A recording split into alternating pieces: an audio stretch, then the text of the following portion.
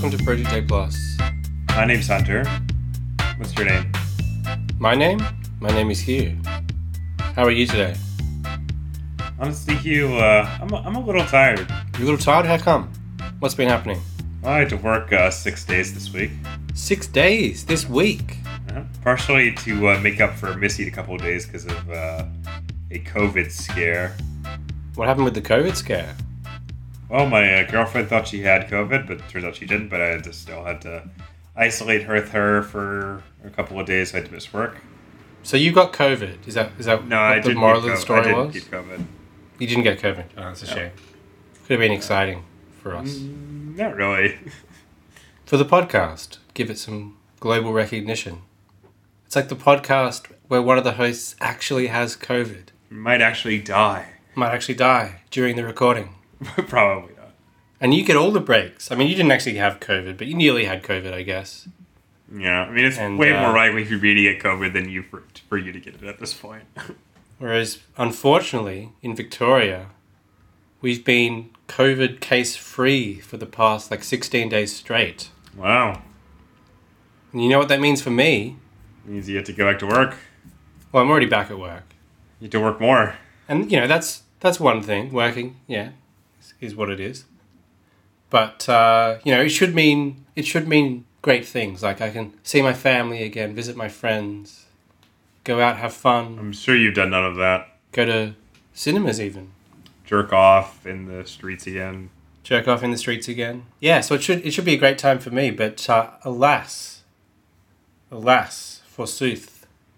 You have a girlfriend? I knew him well. A lass in your life? I do not. Oh. But I do have, or will have, a new friend by the name of Mutual Obligations entering my life on November the 23rd. What are they, you ask? Well, I explained them on a previous episode. So please visit the archives for a detailed explanation of exactly what they are. But they are the requirements that you must fulfill in order to receive your welfare, right? And during the pandemic, those requirements were waived. Now that in Victoria, the second wave seems to have been eliminated, essentially. The federal government is like, well, now you can start applying for jobs again and stuff. But I already have a job, so I guess it's not really much of a thing for me. Yeah, well, I don't know why you're complaining about it. I don't want them to make me apply for another job. I already have a job. I'm working 3 days a week, which is the entire production schedule because it's only open 3 days a week at the moment. Because of COVID restrictions? It's very complicated at my work. I should fill you in on that as well. Because normally when it was like a 5-day week, I would come in at midnight or a bit earlier, and you'd do all the prep for the day's sandwiches to come. So if it's for Monday's sandwiches, for the workers, the yuppies, they want their delicious prepackaged sandwiches. And in order for them to be available bright and early in the morning and throughout the day, I need to be there overnight in the wee hours, making those sandwiches and stuffing them into cardboard boxes and then sealing them with a machine, right? And that was fairly simple. So you'd get an order. It would say, this store wants this many of this, and then you'd fulfill that order. And I would put stuff into blue tubs, and those blue tubs would then be taken by delivery drivers in the morning and delivered to the various stores. But now, because they've cut the schedule back to 3 days, what we have to do on 2 of those 3 days is do all the prep for 2 full days of supply. For the one store, there'll be 2 separate stacks of tubs. One for the Monday, for example, if I'm working on the early in the Monday morning, and one for the Tuesday. So then when I'm packing things away, I have to think, this one goes into this store for the Tuesday, this one goes into this store for the Monday. Very confusing. It doesn't sound that confusing, but... No, it's not really that confusing. But I thought it would be interesting for the listeners to see how the other half live. Well, another reason I'm so tired is that I've been promoted. You have, yes. Yeah. I'm glad you remembered. Now I'm a... You're the manager. Assistant manager. I'm basically one step below an assistant manager, a lead bookseller. So you're an assistant to the assistant manager. Yeah, I could basically do everything a manager does, so we just get paid less. And how's that been for you? It's been okay. Yeah, I can open up the store now, which is actually pretty fun because I go on at yesterday and today I went in at 8:30, and Wow. basically I was by myself in the store for like 30 minutes. It was kind of fun. And then the only people who came in after that were like the people working in the cafe. So basically I had the entire store just to like hang around in for like an hour and a half. It was good stuff. Oh, that sounds great. That's ideal. Good job. It was fun. It was fun. How did you manage this swift promotion? Like, you should tell the listeners. I have no idea. When you started and when you got this promotion. Well, I started in October, so it was only a month and a half or so. Wow. I think I just got promoted because Suck that D. my boss is a woman, so. But I think Yeah, you sucked her dildo to lubricate it for her. I think it's because I was talking to one of my friends about this, and the reason that, well, I'm a pretty hard worker, but also I don't give a shit, and I think that endears you to a lot of people. Does it really? To people looking Yeah. to promote people, they look for people who don't give a shit. Not don't give a shit That's in good the business way practice. that I mean, but don't give a shit in like I just don't. I'm not nervous or anything. I'm just there, Right. So I think that's why. Easy going. Laissez faire.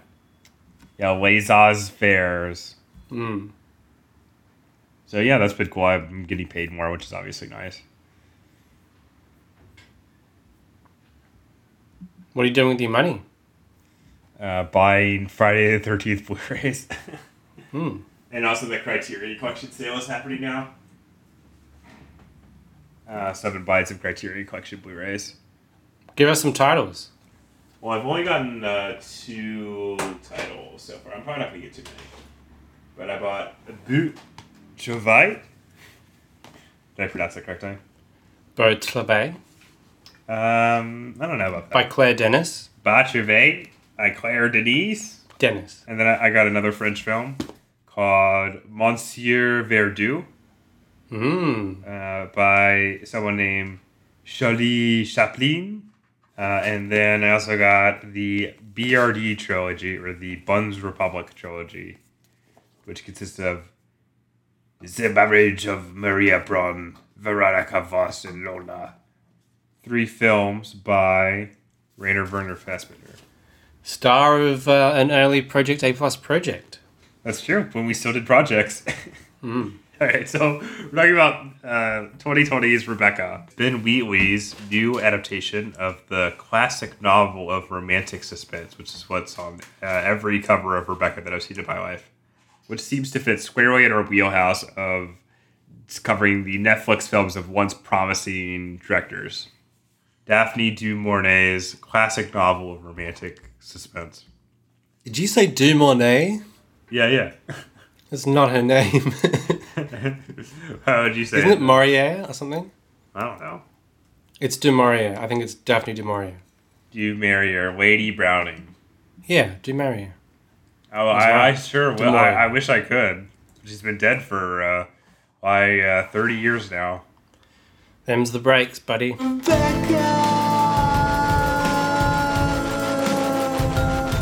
Hey girl, I think that we can love and play, just you and me and Mandalay. Just us and my dead wife. She's called Rebecca. Now, had you... I don't think we really need to go over the plot of Rebecca. I guess we could offer a brief synopsis, right? A brief synopsis, yeah. So basically, Lily James plays this unnamed woman who is a paid companion to a wealthy woman in gay old Perry of the 1920s. No, in Monaco, and I don't know what time this is supposed to take place in. Early 20th century. The indefinite past. But not that early, because there were cars. That's true, but maybe like the 30s. Let's say the 1930s. This is the most obvious choice. But there's no references to the Depression, so. The novel is from 1938, just to be clear. Yeah. And the Hitchcock version came out in 1940, right? Yep. A mere 2 years later. So let's just say, like the 30s. But it takes place in the past, in the postmodern past. There's no real signifiers that really, give you a definite grip. No, nothing anchors it into a specific time period. But it just has the general look of ye old. Yeah, ye old pastimes. Yeah. So she's a paid companion, and basically she falls madly in love with the mysterious and theoretically brooding Maxim de Winter, who is a wealthy man who is troubled by the fact that supposedly troubled by the fact that his wife, Rebecca, has died not that long ago, and he owns this big estate called Mandalay. Basically, they fall in love, they get married, they go to Mandalay, and everything is not what it seems. The estate is under the tyrannical thumb of the housekeeper, Miss Danvers. Played here by Kristen Scott Thomas. Yep. And everyone's obsessed with Rebecca, the foremost mistress of the house. Are there dark secrets waiting to be uncovered? You betcha. You betcha by golly, wow. That seems about it, right? Yeah, that'll do. Right? That'll do, pig. And we will be spoiling that'll the plot, right? The Yes. twists So and turns. if you have not seen either version of Rebecca, feel free not to listen. I'm sure that no one's listening, so it doesn't matter. But Yeah, no. To be clear, as you said, if you haven't seen either version of Rebecca, definitely go out and watch the 2021 only. yeah, you can That's maybe buy the Criterion collection of the Hitchcock version only to piss on it. Yeah. In this street. Anyway, so Hugh, I guess I should start. Loved it. Oh, sorry. Well, I was going to ask it. I guess we should start with so we talked about Ben Wheatley being a potentially promising director who, again, like so many others before him, so many others we've covered on this show. Like who's the guy who did Hold the Dark? I've already forgotten his name. The Green Room guy. Yeah, I forgot his name too. Isn't it kind of a French name? Yeah. Oh my god. Jean-Pierre. Francie. Jean-Pierre Marie Antoinette. Let's just type in Hold the Dark real quick. Or someone like David Michaud also fits the bill. Oh man, we did an episode on Hold the Dark. What did I call that episode? I should have called it Hold the D. I should have called the episode Hold the D. Why did I do that? This is like, what, a year ago at this point? Like 2 years ago. 2 years ago. The director's name is Jeremy Saulnier. Okay, there you go. It's Let me just quickly check what I did title that episode. I may have been hamstrung by my convention at the time of like combining a few different titles in one weird pun. Yeah. We did Merry Christmas, Mr. Lawrence on it. I remember that. Oh, then it was Hold the Severed Penis of Passion, Mr. Lawrence was the title of the episode. Because I incorporated the Oshima film. Pretty funny. But Hold the D would have been a great title if it was just about Hold the Dark. Yeah, for sure. Anyway, so have you seen any other movies by Mr. Ben Wheatley? That was what I was trying to lead into. Yes, and I mentioned one of them on the podcast. Maybe not. I've only seen one other film by Ben Wheatley, and that was the film A Field in England. I have not seen this particular joint. So this was during the phase of his career right before he broke out into bigger productions. He was sort of a British indie a director to watch. Yeah. Making these kind of low budget, grotesque, violent films. Yeah. And A Field in England, I think, was recommended to me by my brother. I thought it was okay. I can't say I loved it. It was kind of novel, just having a bunch of British comedians in it, wandering around a field.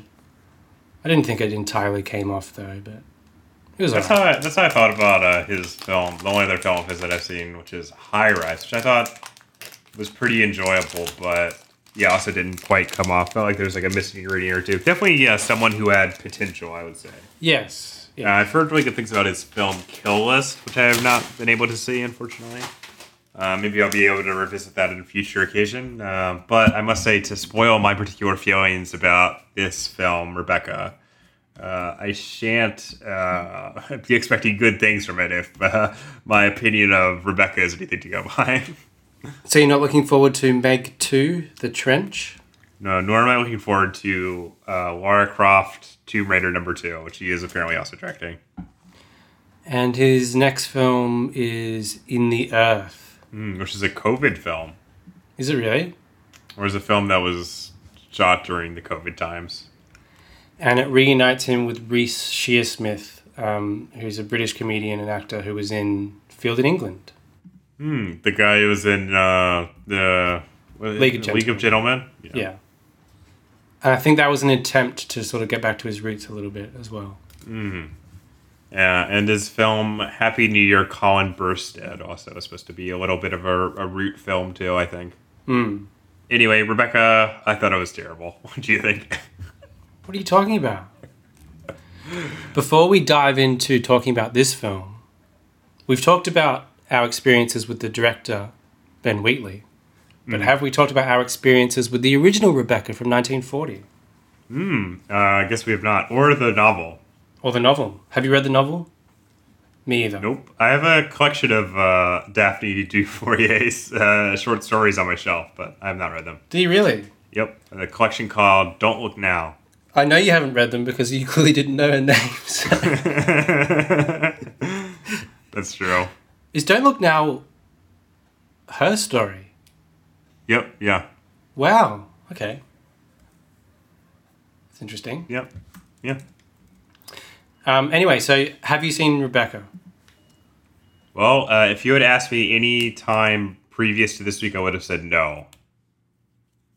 But I made a conscious attempt to correct my missing of Rebecca by watching it before I watched this new version. Well, you've done your due diligence. Et tu, Huey?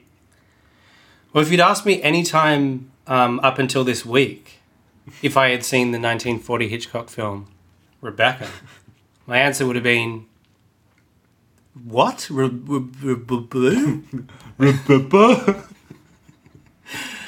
And if you asked me this week, my answer would have been, what? No, I haven't. Rebecca good. No, I definitely haven't seen Rebecca. But if you asked me, when did I watch it? 2 days ago? I'd be like, I'm in the middle of watching it. Let me finish. I think we watched it on the same day then, maybe. Probably. I watched it a little bit after you because I remember your message saying that you were watching it or the new one. I did watch it over the course of 2 days, so. Okay. I watched them both in the same day. Well, I'm sure Anyway. that... no, I guess I watched it all in one day. Never mind. So we were approaching the recording day, and I had work and some other things on my schedule. So I was like, I have to squeeze in these two films. I should have started watching at least one of them prior to this point, right? Yeah, you should So have. I was thinking like, I want to get out of this somehow. So maybe it would be interesting if I offered the perspective of someone who hadn't seen the original and was just approaching this 2020 version fresh. And then we'd have the two different viewpoints because I know you had gone back and revisited the first one. Right. Not a bad idea.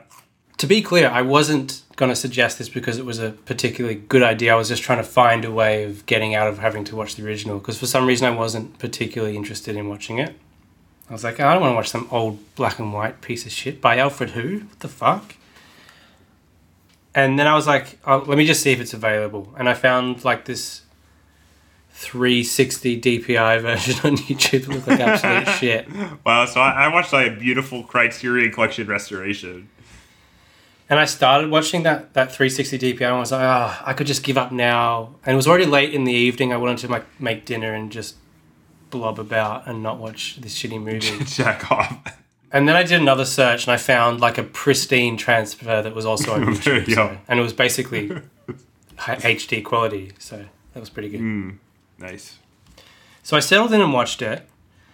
And I must say I'm really, really glad I watched it first and that this was my experience with the story as opposed to the 2020 version. Not to spoil what I feel about the 2020 version, but It'd be interesting to watch the 2020 version first and then the original one. it would. But I think I would have had a less rewarding experience with the original film having watched Perhaps. the new one.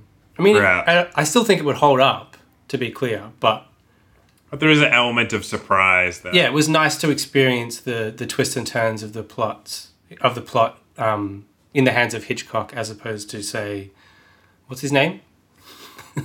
Ben Wheatley.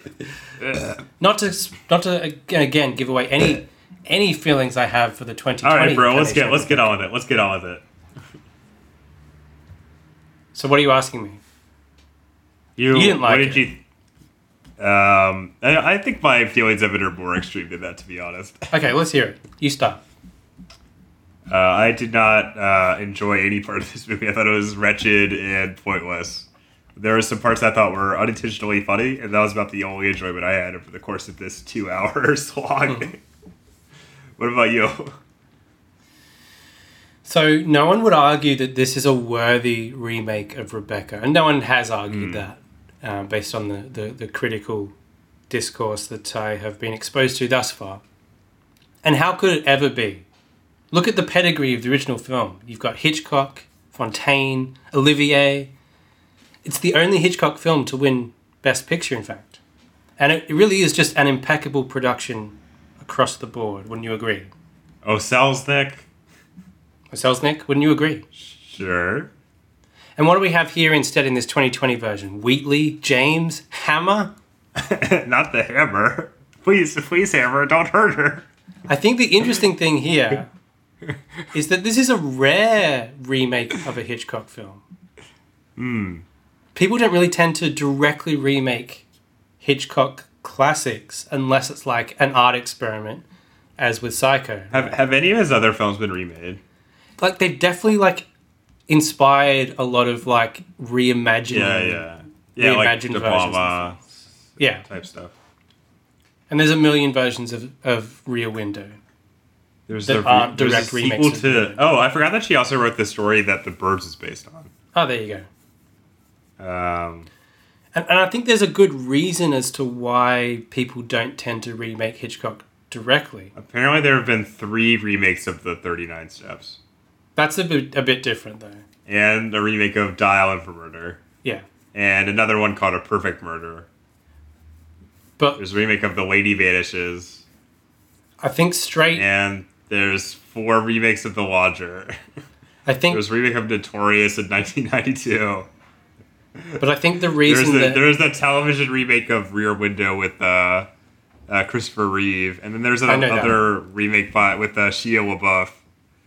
no, but that's more of a reimagining. There's a remake of Rebecca in 1997. That's a reimagining. Those are reimaginings. Sure.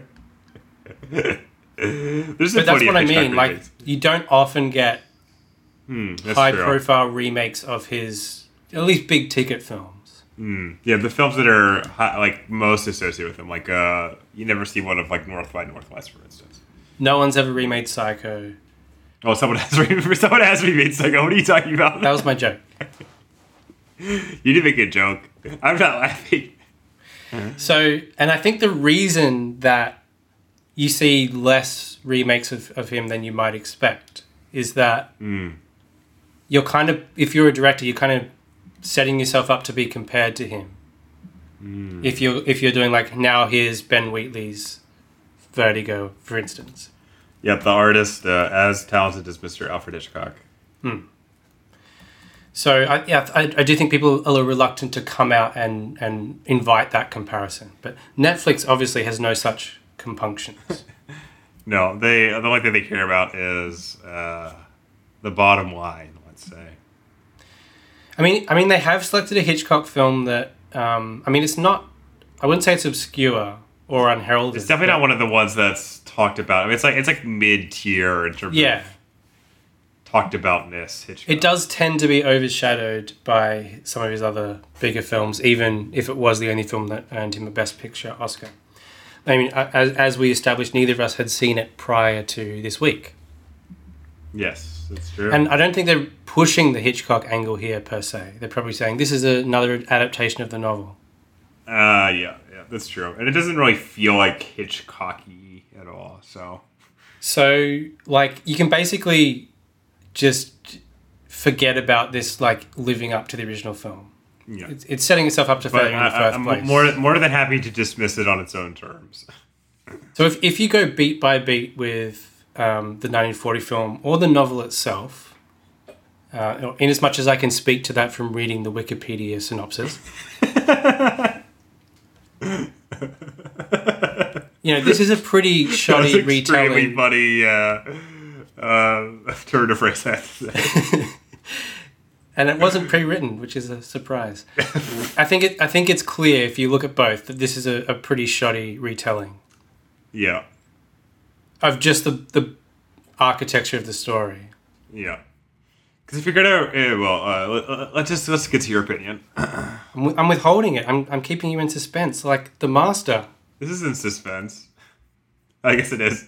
Yeah. Suspense is when you have an opinion under a train car and you you know it's there. You know there's a timer going off on it, but you don't know when it's going to go off. Right? Is that right? Exactly. Couldn't have put it better. I kind of came round on this film. Really? I don't think it's good. But viewed as a trashy, like, 80s style thriller version, which strips away almost every good decision that Hitchcock originally made, and is at points borderline incomprehensible, I find that there to be something redeemable about it, viewed through that lens. I found no such pleasure at any step.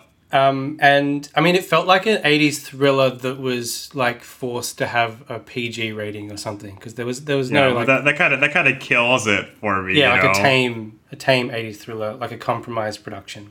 Yeah. Well, I mean, the whole joy of watching those, like, 80s, like, sex thrillers is watching the extravagant, like, over the top sexuality. The TNA is the joy. No. I mean, it is in part, but the just T and the campy fucking A. Okay. The T going sort into of like, the A going into the T. The campy, I don't know, conflation. It feels very a distillation of the era was produced in, you know. Whereas I thought this was also a distillation of the era that it was produced in, and that it just felt like a shitty Downton Abbey episode that had been grafted onto the plot of Rebecca. And I also just enjoyed watching the bad version of the good bits in the original, in a way. Like, it was like, how is Wheatley going to make this worse? And he pulled it off every time. It is, well, I thought this movie was very boring, honestly. So I wish I could have shared your enjoyment. I really do. It was kind of boring, to be honest. But I mean, I would have preferred a version that was more in line with that sort of 80s sex thriller thing. Like, if they had gone, like, full hard R and just made it, like, delirious, that would have been good, you know? That would have been good, yeah. Like, if you had a scene where, like, Miss Danvers is, like, masturbating with, like, a piece of Rebecca's, like, her hairbrush, that would have been great. I could have used that. But no such luck. But, like, there's a lot of fun stuff here, when, especially compared to the original. And you know, I watched the original in the morning and then the new one in the afternoon. So it was fresh in my mind. And one thing to point out is Armie Hammer's presence. Oof. So his accent is terrible. His British accent is appalling. It is consistent, at least. But just, like, comparing what the character is supposed to be to what Armie Hammer is presenting here. It's no. First of all, there's supposed to be comparison. a huge age discrepancy. There might be a big age discrepancy between Lily James and Armie Hammer, but he looks pretty fresh-faced, right? He doesn't give off the vibe of, like, an old widow. He's supposed to be, you know, brooding, which Armie Hammer, for all his qualities, is just simply impossible to do. I mean, he really can't play the type of character that it's designed to be. And for the story to work, it needs to be the Olivier-style interpretation. and you need like someone who can be read as like a posh British aristocrat, which Armie Hammer just simply cannot. There's just no way, you know. And they make him more relatable and charming in this one, which ruins the power dynamic issue. The majesty of Olivier's bizarre performance. And the original, like, it's fascinating. Like, he's like off-putting and sort of distant and rude. Yeah. And that's why the famous line in the original is his proposal. So he's proposing to Joan Fontaine off screen while he's getting changed. And he says, "I'm asking you to marry me, you little fool." And it works because it's Laurence Olivier. They've set up his character that way. It's a funny line. Yeah. It's well written and well delivered. And here they basically scrap all other aspects of his personality. Yeah. And the aspects of the character in the novel as written. Well, presumably. Replaced with like this watered down army version. But they retain that line because it's a good line. And it just doesn't work in this context because he hasn't said anything like that in the preceding scenes. He's just been like a would-be lover. Well, what's great about the 1940s version, and presumably the novel itself, is that, you know, it's not an especially romantic story, at least between the lead character and Mr. De Winter, you know? Absolutely not, no. And there's like a lot of like class issues, which this film just does nothing with, except for some like dumb lip service like crap, you know? Yeah, it literalizes the class subtext in spots in the most sort of wince-inducing way. Ham-handed. the parts of the beginning where they're like, where her employer's just mocking her for not having any class, I thought was like embarrassing to watch. I was like, oh my god, this is so bad. That was so funny to me because like it's funny the way that they think that, oh, now it's the modern era, you know, we can be more progressive than they were permitted to be in 1940. But 1940, the 1940 version is a way bigger indictment of yeah, elitism and the class dynamics. Because it doesn't make it a romance, you know. Like, think about, I mean, we just, not to skip ahead too much, but like, you know, you can just compare the way this movie is to the way the 1940s version is, right? Yeah. Which is like this, you know, the only end result of these, like, you know, tortured relationships, this like conflagration which just destroys everything, you know. That's like literally how the 1940s version ends. There's like no romantic like denouement or anything. It's just no, it's a great ending. It's just like yeah, it's perfect. It's just like, oh, she died. Now the manor's burning down. That's it. Where this you get this like weird seed that's in like Cairo. It's like, oh, I guess he became a fucking imperialist. How is this romantic? Like, very strange. Why? Like, they basically replace the subtler but still very present form of class snobbery, class antagonism, and class antagonism that is present in the original, with, like, you know, her employer literally saying, "Oh, you're a lower class terrible person. I hate your class. I hate it. You'll never be a success. Look at your terrible sketches. You are terrible." I know that this is something that is like the most minor of details, and I'm being really pedantic, but there are parts of this movie, too, that I just thought were, like, so off in terms of, like, depicting class. The thing that really, there's two things, like, you know, Lily James is whatever in this movie. She's, like, nothing for the most part. She's no Joan Fontaine, certainly. No. But one thing that drove me crazy is, okay, you know, I just can't buy Lily James as someone who's, like, poor, you know? She just does not have a poor, like, you know, there's plenty of poor people who are attractive. I'm not, like, denying that or beautiful, but, like, she just does not have a poor, like, attractive face. She has, like, an aristocratic face, you know? So already you're kind of on shaky ground. The thing that drove me crazy is, like, in the beginning when she's ostensibly this, like, poor, like, you know, basically a you know, manservant, right? Yeah. She has so many fucking outfits. Like, she changes outfits so many times. And I was like, what the fuck? Like, especially in the context of when this is supposed to be set. Like, I just thought that was, like, really bizarre. Like, and they're all, like, stylish and cool, and it's just like, what the hell? Like, I don't, like, something that's great in the 40s version is, like, Joan Fontaine has, like, 2 outfits when she's, you know, and that's, like, such an obvious marker of class in that movie, too, you know? But, not in this one. Also, I just, like, hated the insertion of, like, woke stuff into this, you know? The scene where they like first go to the manor, they're like, "Oh, this is his ancestor. Did you know that she was the first woman to be certified as a doctor in England?" Oh, that was so funny. I was like, I definitely laughed at that. That was so dumb. And they definitely tried to make the Lily James version of this character more of an active, kick-ass investigative girl. It really feels like a YA adaptation of Rebecca. That's definitely the vibe that I got. Which, again, it ruins what the original film is actually saying about those power dynamics and what the novel is saying about it, which was actually Daphne du Maurier's intent, I believe. Lived experience, too, to some degree. And it's very like overt in the original, the way that he considers her age, because there's like that running joke about never be 36 years old and wearing a black cocktail dress or whatever.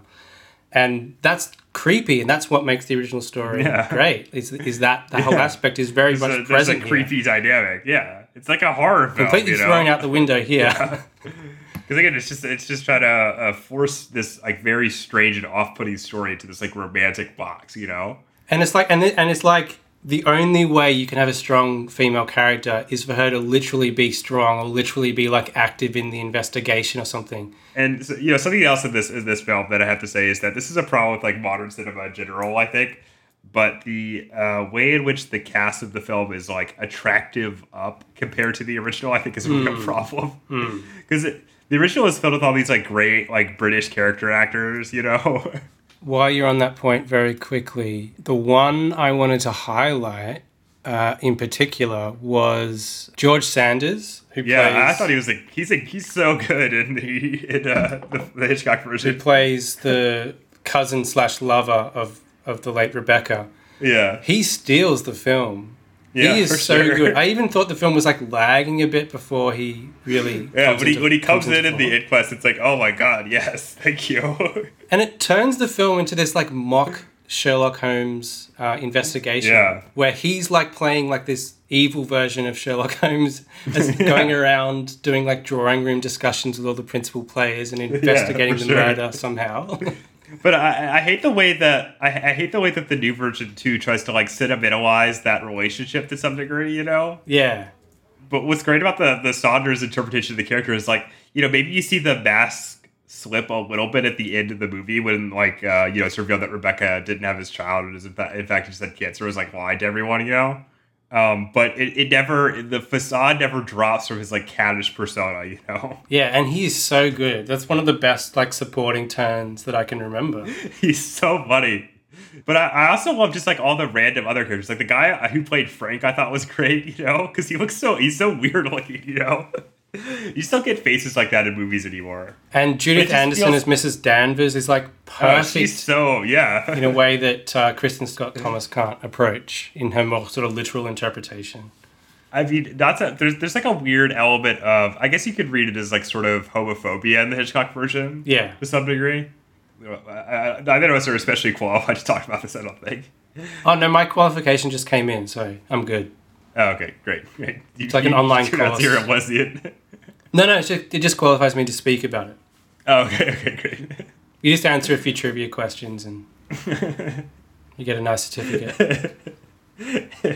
It's just that it shows you two pictures of a woman and asks you which one's a lesbian. Anyway, it's kind of I think that the depiction of the woman at the beginning of the Hitchcock film is pretty kind of homophobic. But I think the Mrs. Danvers, like the weird like sort of undercurrent of lesbian attraction that is it's not exactly progressive, but it's definitely handled in a more nuanced way that I think is typical of films at the time, you know. And that like the last moment where she's burning inside the mansion. That's like all the emotion that's been trapped under this like both the class system and the like typical British like repression just like coming out, just makes it genius. Yeah, so I thought this movie was pretty wretched, despite some moments of unintentional comedy. I think this movie could be. I think there's a specific thing that I lash onto in this movie that can perfectly summarize its pointlessness, which is that there's a dog that's persisted in both versions of the film, right? Jasper is its name. It's like a Cocker Spaniel, I think, right? Yes. And for some reason in the 2022 or the 2020 film, there's two dogs for some reason. But they only say one of their names. I thought that was so weird. I was like, why are there two dogs? What's better than one dog? It's like, two dogs. Is she calling after both of them with one? What's the other dog's name? Very strange. All right, bro. It's getting a little late. Should we go on to bonus features? Yeah. 2 thumbs up. Do you know what I just realized we forgot to do? Oh, the trivia. Shit. Trivia. Yeah, we'll have to do it next time. Yeah, you got to remind me. We've got to remind each other clearly. Yeah, for sure. So let's go to bonus features. Bonus features, bonus features, bonus features, bonus features. So I watched The Raid finally. I've only seen parts of that. Did not particularly interest me, I have to admit. I was always somewhat skeptical about it. You know, I'd heard good things, but I was never compelled to track it down until now when it just appeared on some random streaming service I had access to. What was that Indonesian... What's it called? The Night Comes For Us. The Night Comes For Us. That was a fun movie. Yeah. What about The Raid? Did you raid, Orson? Are you doing Mark Cousins about The Raid? Directed by Orson Welles. Why did that occur to you? I don't know. You remember my great impression on that earlier episode. Sometimes my brain just makes connections, you know? You liked shooting guns in confined quarters, didn't you, Orson? You got trapped in a apartment complex that was... It seems to be subsidized public housing, didn't you, Orson? You have to fight your way out. All right, let's get on. What do you think of The Raid, bro? It's pretty good. It's pretty watchable, pretty enjoyable. The fight scenes are pretty well done, which is the only notable thing about the film. Oh, another contender or another candidate for our Netflix thing, not a candidate, another person who's done that. Netflix ruined. God, that movie was really bad. What movie did we watch of his? I don't even remember what it was now. I was going to say Hold the Dark, but that's not right. No, it's not that. It's the one with Dan Stevens, and he's going to that island. Yeah. Actually, that was a little bit better than some of the other Netflix ones, to be honest, but it was still bad. It was like if the typical bar for them was like 1.5 stars to 2 stars, that was like 2.5 stars. Yeah. What the fuck was that movie called? The Apostle or something like that. Yeah, that's it. The Wicker Man Apostle. So I think I watched the version of The Raid that does not feature the original soundtrack, but features like the redone American soundtrack done by like the guy from Linkin Park. So the score is like awful. That sounds great. What are you talking about, bro? I think he does have a good grasp on shooting these type of fight scenes. No, it's just called Apostle, apparently. Okay. He does have a good grasp of shooting these kind of fight scenes that is neither like sitting back and letting them play out in full in like wide shots to really like milk it and doing a lot of one shot stuff, which he doesn't really do here. At least he does it in some of the sequels, which I find a bit too like look at me, it's one shot. I don't particularly think that's that effective. Choreographing this. Yeah, I don't think it's that effective because all you're thinking about is like, wow, this would have been really hard to rehearse and set up and film, as opposed to look at this great action. The kineticism of the action or something like that. But I think the first Raid actually splits the difference quite well because he shows the fact that the actors are able and capable physical performers while also not confining himself to like showy one-take sequences. So it's well cut together. And it has that brisk editing quality of classic Hong Kong that pulls off the same feat of showing you the action but also selecting the right camera angles to heighten it, as opposed to the American way of like trying to hide the fact that the actors can't do shit by whipping the camera around. So that all works pretty well. But it's also just okay, is my review. The next film I watched was The Return of the Living Dead, which I'd seen years and years and years ago. I wasn't old enough at the time to probably register a decent enough opinion about the Return of the Living Dead the first time I saw it, so I thought it was high time I revisited it. You know, obviously I'm a big fan of Dan O'Bannon and his best film, Dark Star, which is also John Carpenter's best film. And I like the fact that this is like officially the continuation of the Night of the Living Dead franchise. Because the co-writer retained the rights to having the Living Dead in the title. And that's why Dawn of the Dead is called Dawn of the Dead, not Dawn of the Living Dead.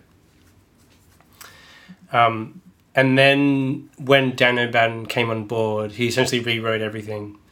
And he makes a reference to the original film as a film and as like a government cover-up of what really happened. So he kind of ruins the continuity between the films anyway. But this has the same anti-authoritarian flavour that John Carpenter brings to his work. And they both kind of brought to Dark Star. It's somewhat comedic, but it's not like a full-on comedy in that the horror takes like a backseat to the jokes. It actually functions quite successfully as a zombie movie, and the effects are great, but it does have funny stuff in it, and has like goofy 80s TNA.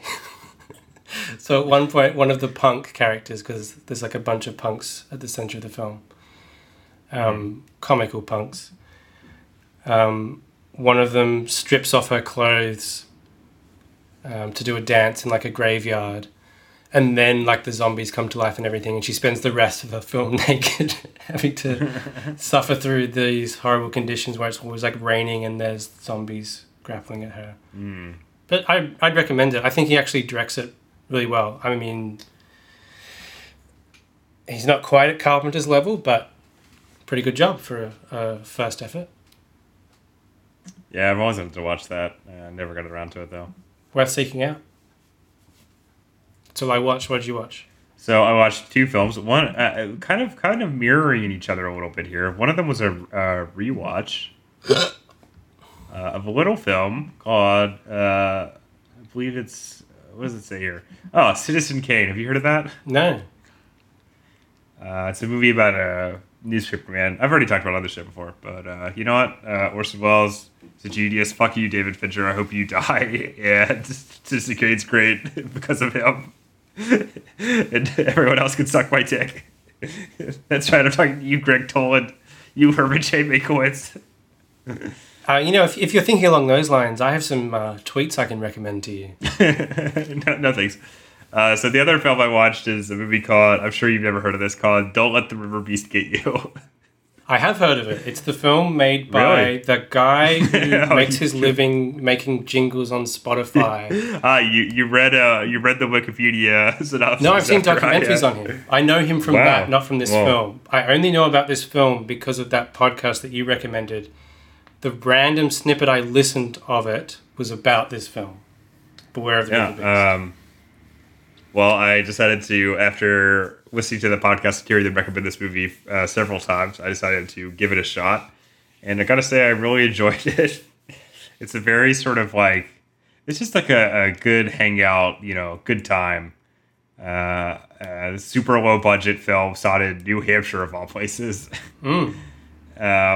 Where it's basically like a parody of, I would go with like a Roger Corman monster movie from the 60s or 70s or something in that vein, It's like a very, this is like, it's like parodied itself to some degree.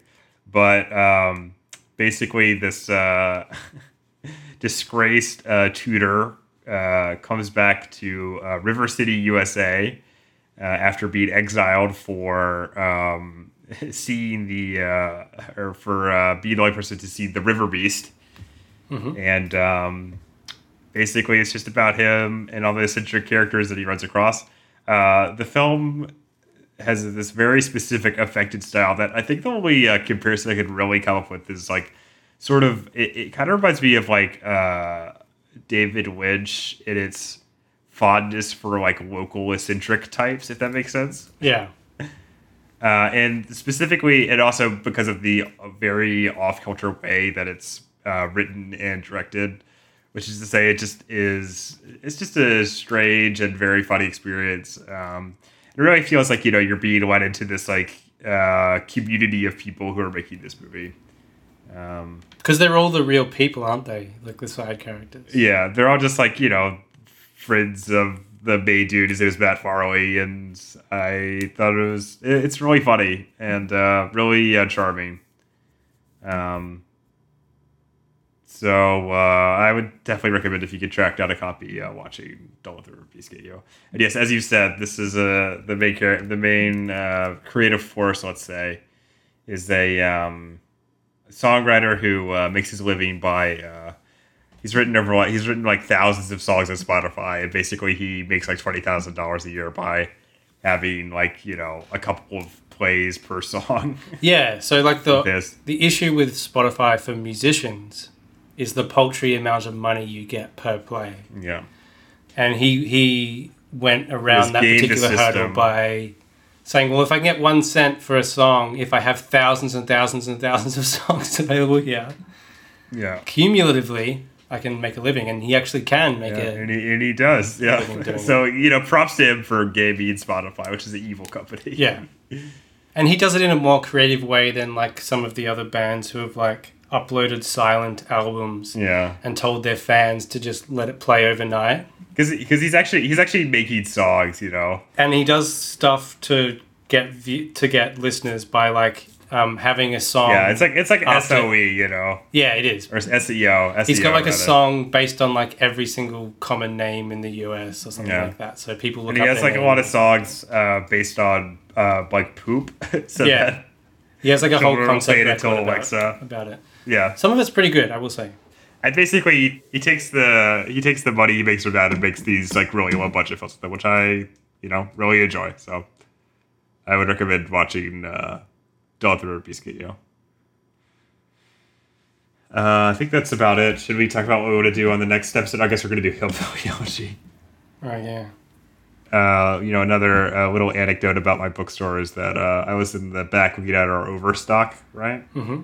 We had maybe 20 copies of Hillbilly Elegy, the book. Good stuff. All right, well, that's the show. I'm Hunter, and you've been Hugh, and thanks for listening. Goodbye.